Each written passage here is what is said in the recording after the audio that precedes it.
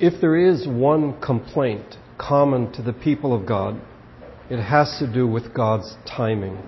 Specifically, how long we must wait for Him to act. This is the issue raised by the false teachers, as Peter writes in 2 Peter 3, verse 4, "Where is this coming He promised? Ever since our fathers died, everything goes on as it has since the beginning of creation." But I would argue that this is not merely an issue raised by unbelievers. We hear it from the people of God. We find it in the Old Testament. We find it in the New Testament. In Psalm 13, "How long, O Lord, will you forget me forever? How long will you hide your face from me? How long must I wrestle with my thoughts and every day have sorrow in my heart? How long will my enemy triumph over me?" And then in Habakkuk, the prophet asks, "How long, O Lord, must I call for help, but you do not listen? Or cry out to you violence, but you do not save?" In the New Testament, we're told in Revelation 6, verse 9 and 10, "When He opened the fifth seal, I saw under the altar the souls of those who had been slain because of the word of God and the testimony they had maintained. They called out in a loud voice, 'How long, sovereign Lord, holy and true, until you judge the inhabitants of the earth and avenge our blood?'" I said last Sunday that if we were to assign a theme to verses 5, 6, and 7, which we studied last week, it would be that God is the Lord of creation. He does things by His word. If we were to assign a theme to what we're going to look at today, verses 8, 9, and 10, it would be God is the Lord of time. I think we would all generally agree that God is the Lord of creation, and we would hold as a people that it is by His word that He created the world, that He flooded the world, and that one day He will judge the world again. I suspect that we might also agree that He is the Lord of time, but our experiences often call that into question. We begin to wonder if in fact that is the case. There are times, and I think we've all experienced it, when we marvel at God's timing, at how He brought people together, events together. Things just seem to happen, and we just marvel at it. We just wonder at what God has done. But there are other times when difficulties arise and we cry out to God and He does not answer, at least not in the way that we want or in the time frame that we want. As Peter addresses the issue, he seeks to answer the false teachers regarding the matter of timing, specifically of the Lord's return. I think we would do well as God's people to consider the implications as God is the Lord of time in our own lives. We've seen in 2 Peter that Peter has consistently made reference to two witnesses. In chapter 1, we have two sets of witnesses, the New Testament apostles, the Old Testament prophets, that is from the Old Covenant and the New Covenant. And then in chapter 3, the order is reversed, which we're much more comfortable with, the holy prophets and then your apostles. If you look at verse number 2 in chapter 3, I want you to recall the words spoken in the past by the holy prophets and the command given by our Lord and Savior through your apostles. In verses 8 through 10, this is the pattern that Peter will continue to follow. Old Testament prophets and then New Testament apostles. And he tells us two things. First of all, the Lord's promised patience, as demonstrated from the Old Testament, and then the Lord's promised return, as demonstrated from the New Testament. In this passage, what Peter will do is first quote something, and then he will give the explanation of it. Follow along, if you would, as I read verses 8, 9, and 10. "But do not forget this one thing, dear friends. With the Lord, a day is like 1,000 years, and 1,000 years are like a day. The Lord is not slow in keeping His promise, as some understand slowness. He is patient with you, not wanting anyone to perish, but everyone to come to repentance. But the day of the Lord will come like a thief. The heavens will disappear with a roar, the elements will be destroyed by fire, and the earth and everything in it will be laid bare." First of all, from the Old Testament, the Lord's promised patience as it is demonstrated. The false teachers are wrong, Peter argues, because of their intentional amnesia. As he writes in verse number 5, they deliberately forget. In contrast, you'll notice in verse number 8, Peter tells his readers, and that includes us, but do not forget this one thing. Just a side note, you'll notice he refers to them as dear friends, as he did in verse number 1. In this passage, he really seeks to pull them closer to himself and away from the false teachers. I would also remind you that Peter has addressed the matter of remembering earlier in his book. In chapter 1, verses 12 through 15, we saw that in the NIV at least, we have 3 R's. That he wants to remind, I will always remind you of these things, verse 12. And then verse 13, to refresh your memory. It is right to refresh your memory. And then in verse number 15, he says, after my departure, you will always be able to remember these things.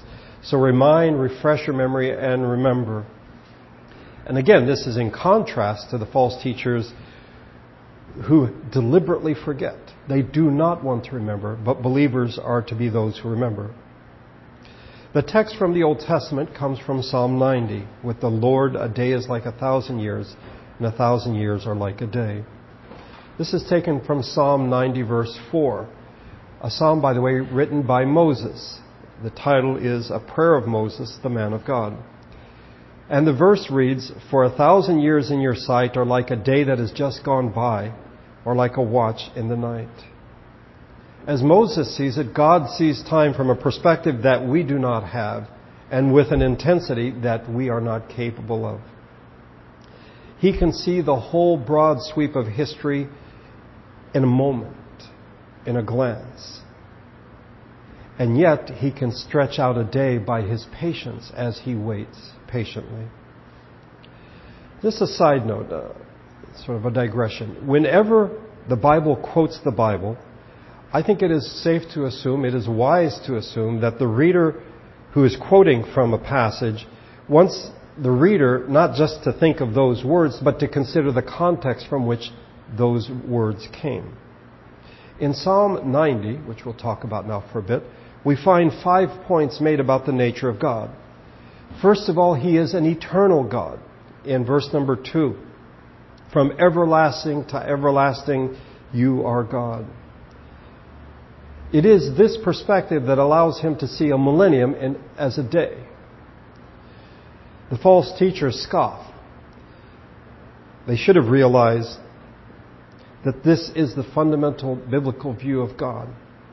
And that although He deals with us within time, because the psalm opens, Lord, you have been our dwelling place throughout all generations, God Himself is outside of time. Our lives, which from our perspective seem so long, in fact are quite brief. Verse 10, the length of our days is 70 years, or 80 if we have the strength. Yet their span is but trouble and sorrow, for they quickly pass and we fly away.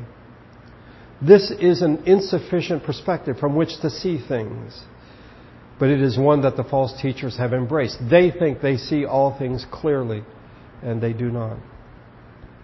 We saw this in chapter 1, verse 9.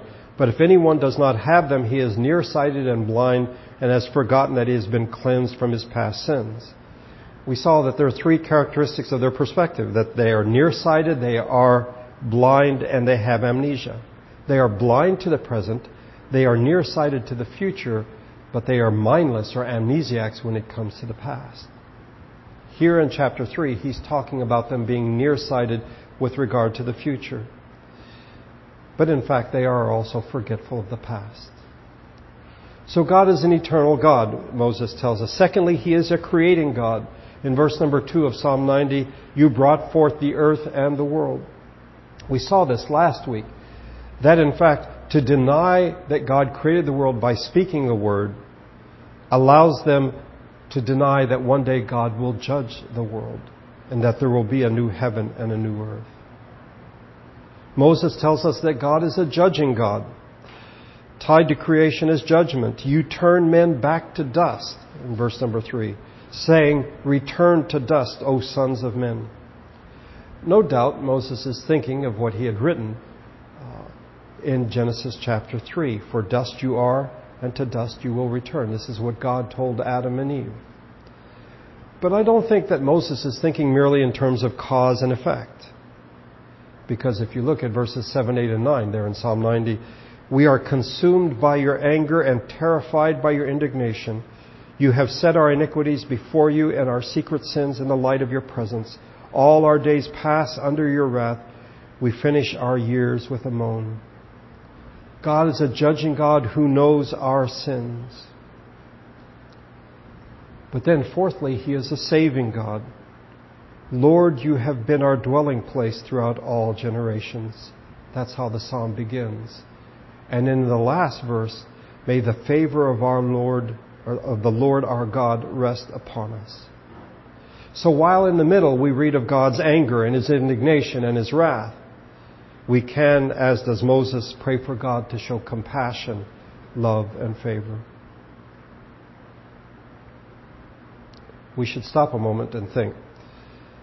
If we deny God's ability to judge, to speak the word of judgment, then we deny also the possibility of grace and mercy and favor. Why would He need to show grace? Why would He need to have mercy on us? It's only because of His judgment. So to deny one is not to allow for the other. And lastly, Moses tells us that God is a moral God. He will judge, but not arbitrarily. That is, He has not left us without standards by which we are to live.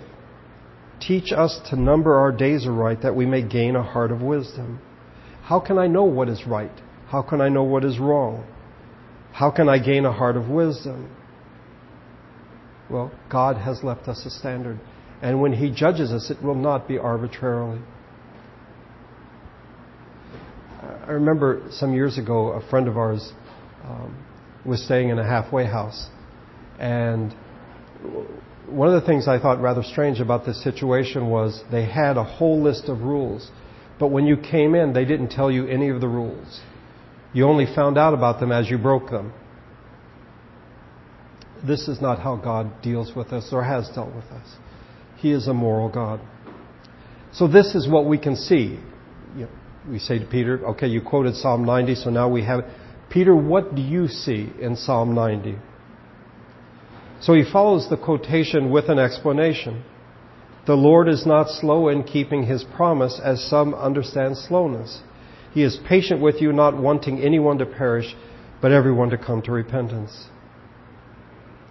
As many have experienced, there is a tendency to accuse God of being slow. Perhaps even being forgetful, but let's stick with the slow right now. God has clearly promised to judge the false teachers, but why has nothing happened to them? Why are they prospering? The answer lies in correctly understanding the psalm, that is Psalm 90. Take, for example, verse number 3. You turn men back to dust. This, as I said, refers back to Genesis 3. For dust you are, and to dust you will return. But stop and think a moment. God told Adam, but you must not eat from the tree of the knowledge of good and evil, for when you eat of it you will surely die. But we know that they ate from it, and at least on that day they did not physically die. Yes, they did experience a whole host of separations. They were separated from God, from each other, within themselves. Adam is afraid from creation. There's ecological death. But the reality is they did not experience physical death on that day. And why is that? Because God is merciful, and He mercifully extended the possibility of salvation. Instead of dying on the day of our disobedience, which would be every day of our lives thus far, we find instead that God is patient. The length of our days is 70 years, or 80 if we have the strength. How are we supposed to view this? In terms of God's mercy.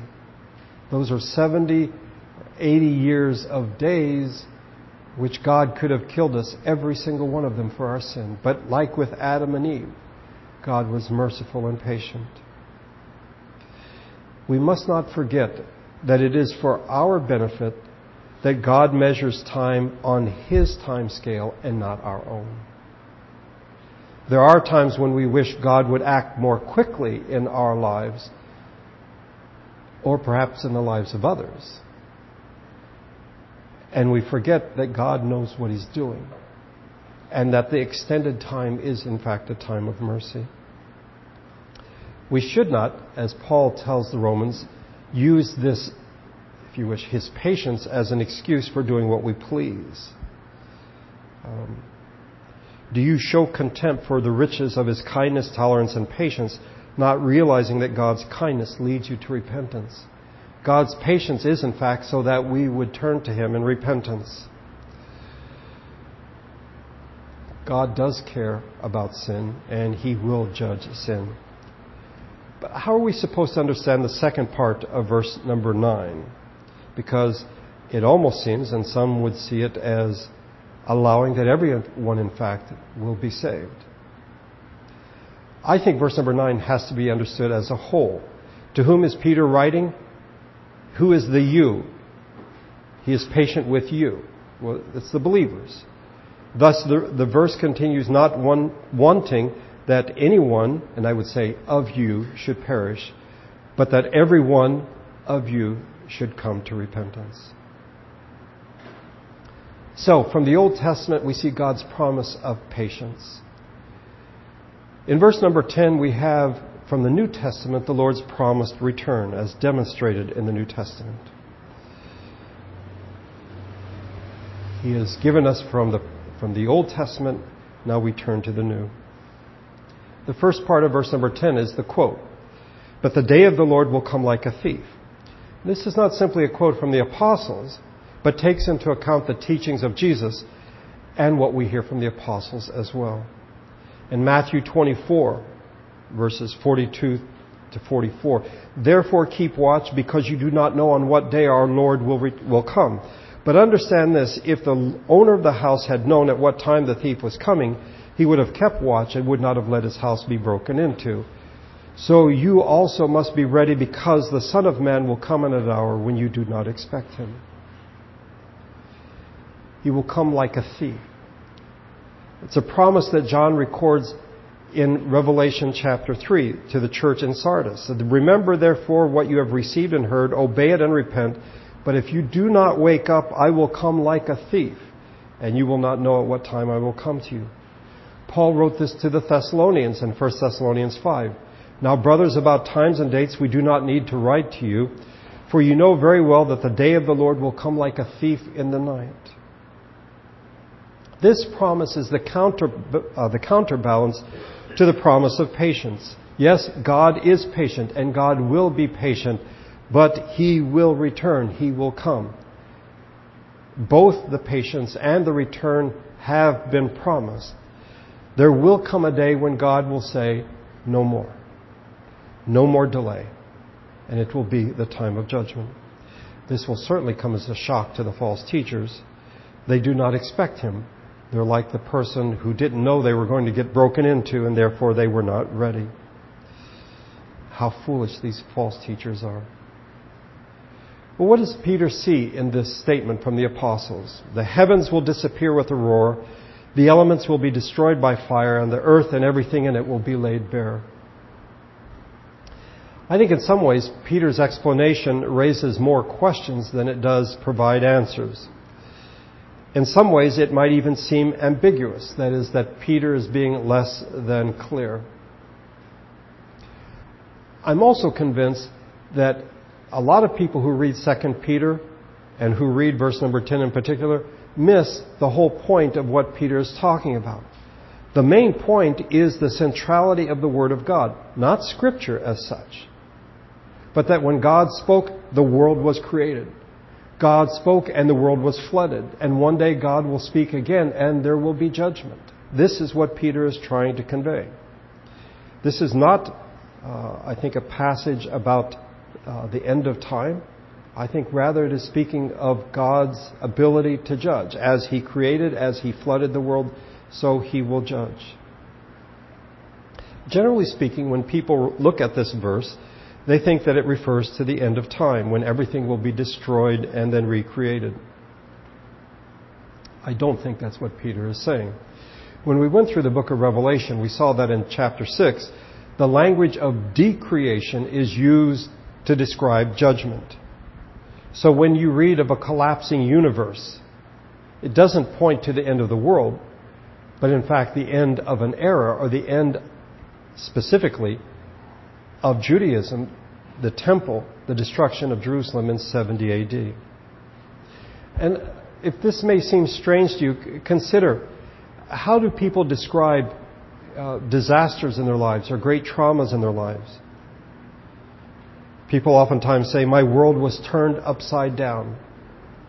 The world came crashing down around me. I remember reading someone say, cancer definitely turned my world upside down and brought it to a screeching halt. One could argue and say, no, your world has not been turned upside down and it didn't come to an end. Otherwise, why would you be writing what you just wrote? It is, in fact, a way of expressing a tremendous difficulty or a crisis that has come into our lives. A disastrous and catastrophic event. We might even be tempted to say, when people do this, you're just being overly dramatic. But there are times, I think, when we use such cosmic language to describe times of joy as well, not just times of difficulty. Okay, but what about what Peter says here about the elements being destroyed by fire, melting in the heat? Some have taken a literal approach and argue that in scientific terms, Peter's talking about atoms being destroyed. Thus, some in the nuclear age see this as a scientific description of the end of the world. I don't think that's what he's doing. Some have wondered if, in fact, because Peter's pre-modern, so he doesn't know about science, that he's using the language of his time to speak of the four elements of fire, earth, air, and water. And that one of the four, that is fire, is used to destroy the other three. I think for us to understand what is undoubtedly a difficult passage, we need to ask ourselves, this word elements, is it used anywhere else in the New Testament? And if it is, how is it used? It is, in fact, used several times in the New Testament, and never is it used in connection with the physical universe. Rather, it is used consistently with regard to the things of the Old Covenant, the way that things were before Jesus came into the world. So that what Peter is describing here is the destruction of the temple of Jerusalem, the order of things, that which the false teachers are advocating. Thus, the destruction of the heavens and the elements melting in the heat and the earth being laid bare doesn't point to the end of all things, but to judgment. And these false teachers will, in fact, be judged in a way that is so catastrophic and so cataclysmic that we would describe it in such cosmic terms. Stop and think a minute. The temple in Jerusalem represented the presence of God, and that which represented the presence of God was completely destroyed. It was seen as a cosmic event. But the Lord willing, we will see next week, because Peter doesn't stop there. If you look at verse number 13, but in keeping with his promise, we look forward to a new heaven and a new earth, the home of righteousness. And what Peter means by this, the Lord willing, we will see next Sunday. I think what Peter wants in verses 8, 9, and 10, he wants us to know and to remember that the Bible starts and finishes with a God who created the heavens and the earth, and who will one day create a new heaven and a new earth. And he does it by his word.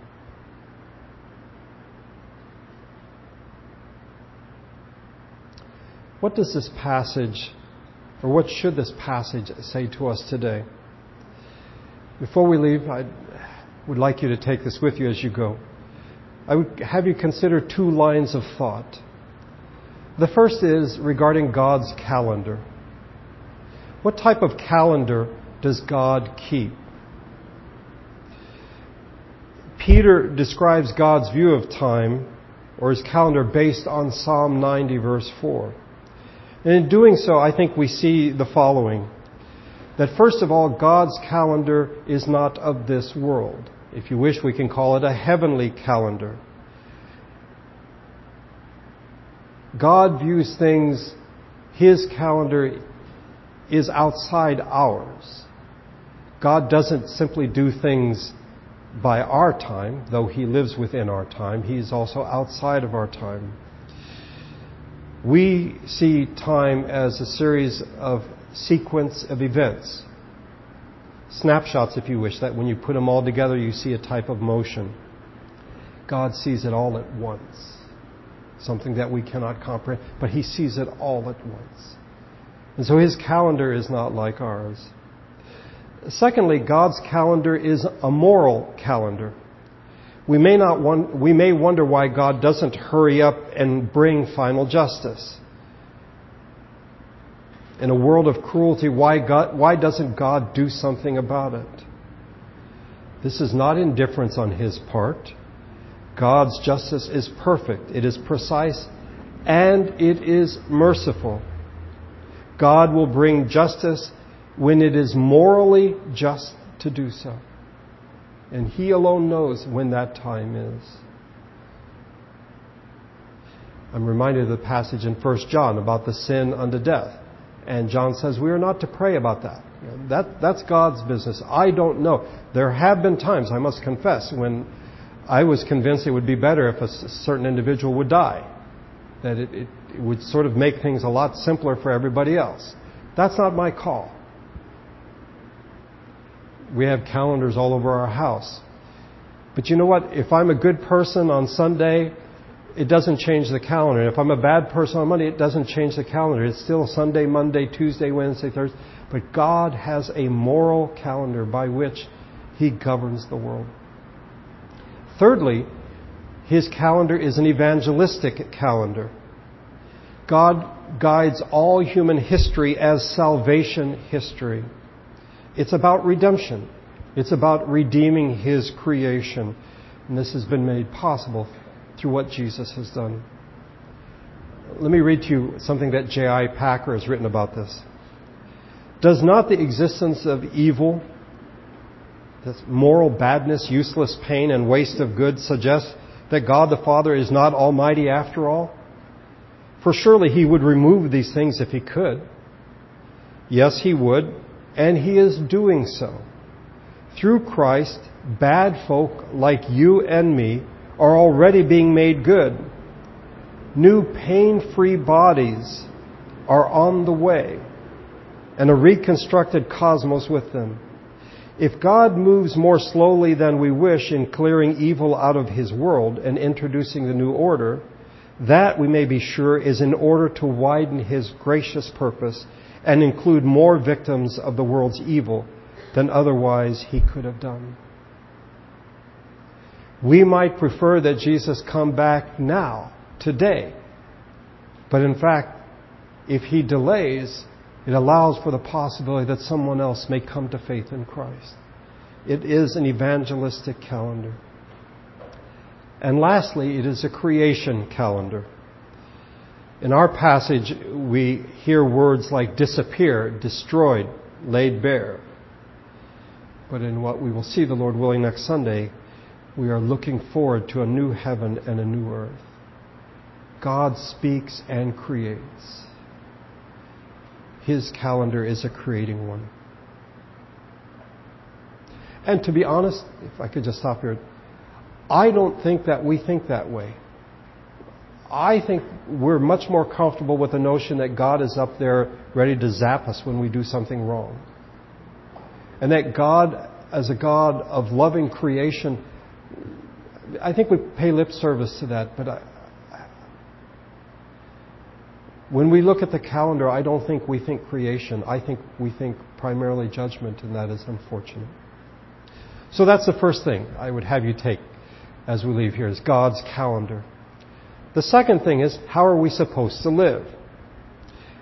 I mentioned something a couple Sundays ago, and then later reproached myself rather severely for several days after that, because I did not explain what I meant. And I hate when preachers do that, when they say, this is what you need to do, and it's like, fine, how do I do that?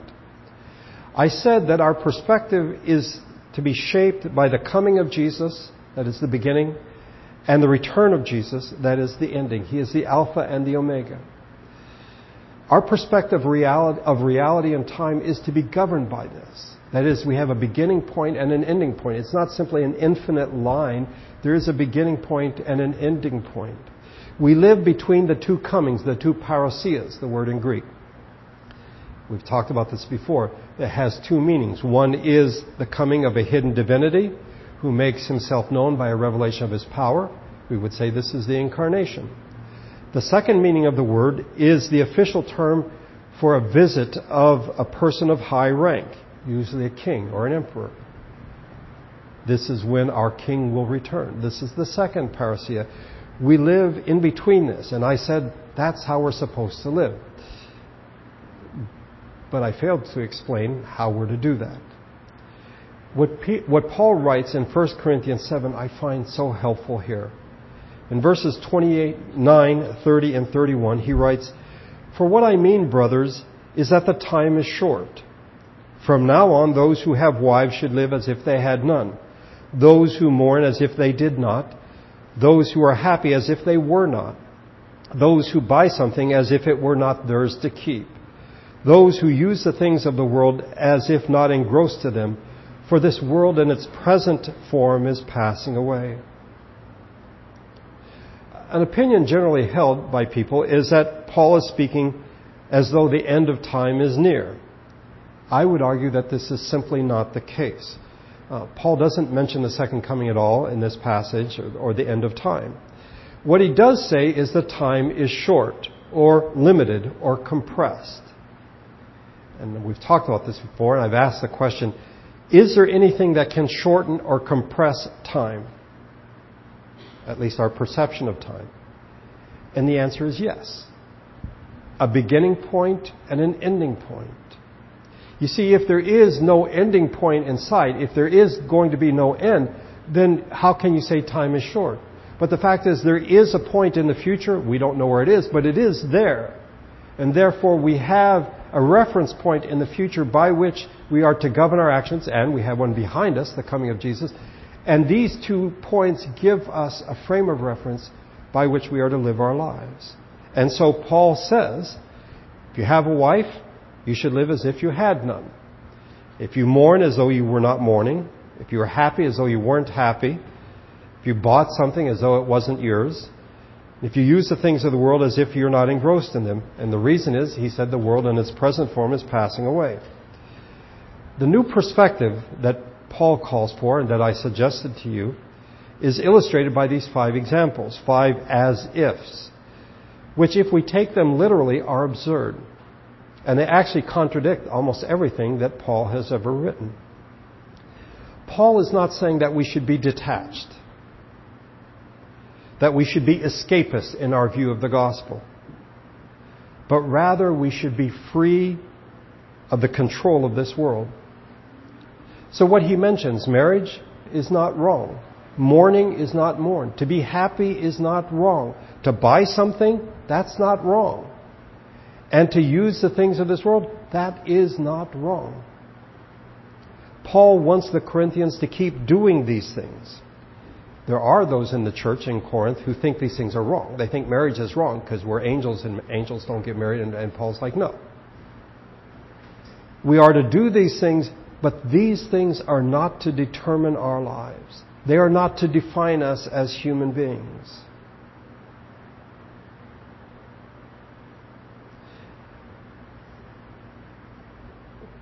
I want to be careful what I say here because my wife and I just celebrated our 18th anniversary last Tuesday. But in terms of eternity, that does not define either one of us. We are the people of God.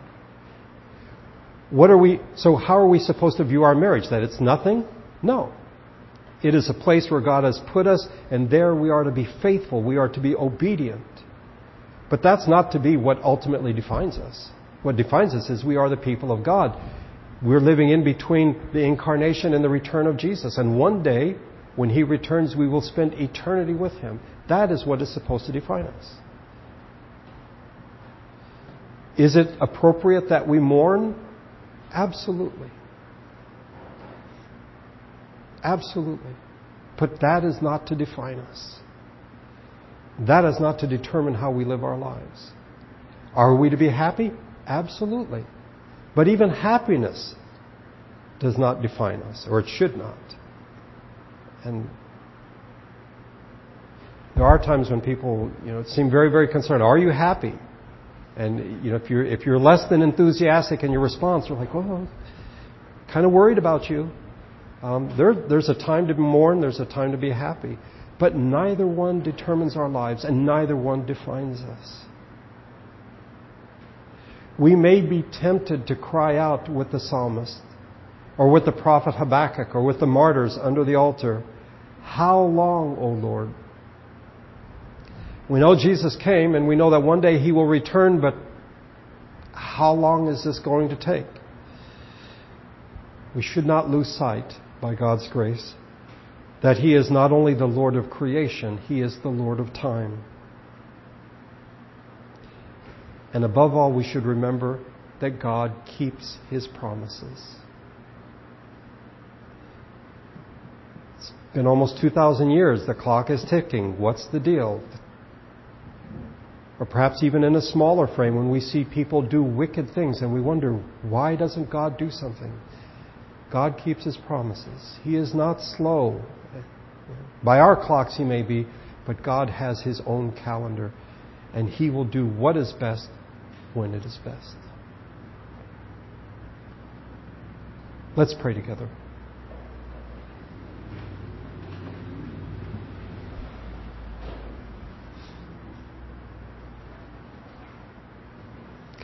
Father, if we would be honest, there are times when we wonder if You know what You're doing. And in our anxiety, and perhaps in our arrogance, we think we could do a better job. We certainly wouldn't allow things to happen that are happening in the world. I just wonder, when are You going to do something about this? When are You going to make things right? I thank You for what Peter writes, how he looks back to the Old Covenant and to the New Covenant as well. And here we see the promise of Your patience, how patient You are indeed, and the promise of Your return.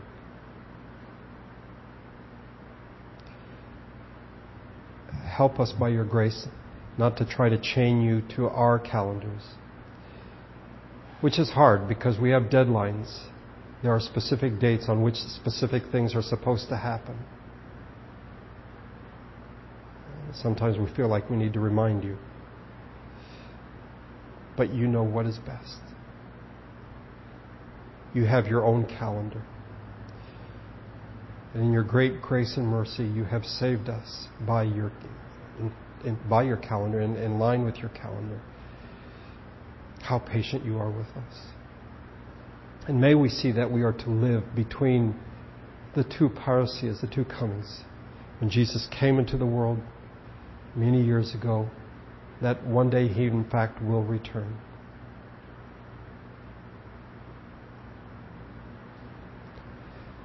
By Your grace, may we take these things to heart. May we not be hearers of the word only, but doers as well.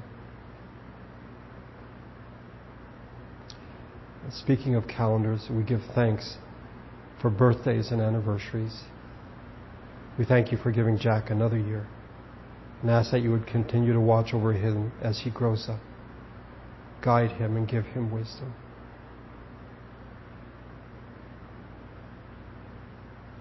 Now we ask that Your grace and Your Spirit would go with us as we leave this place. We pray this through Jesus and in His name. Amen.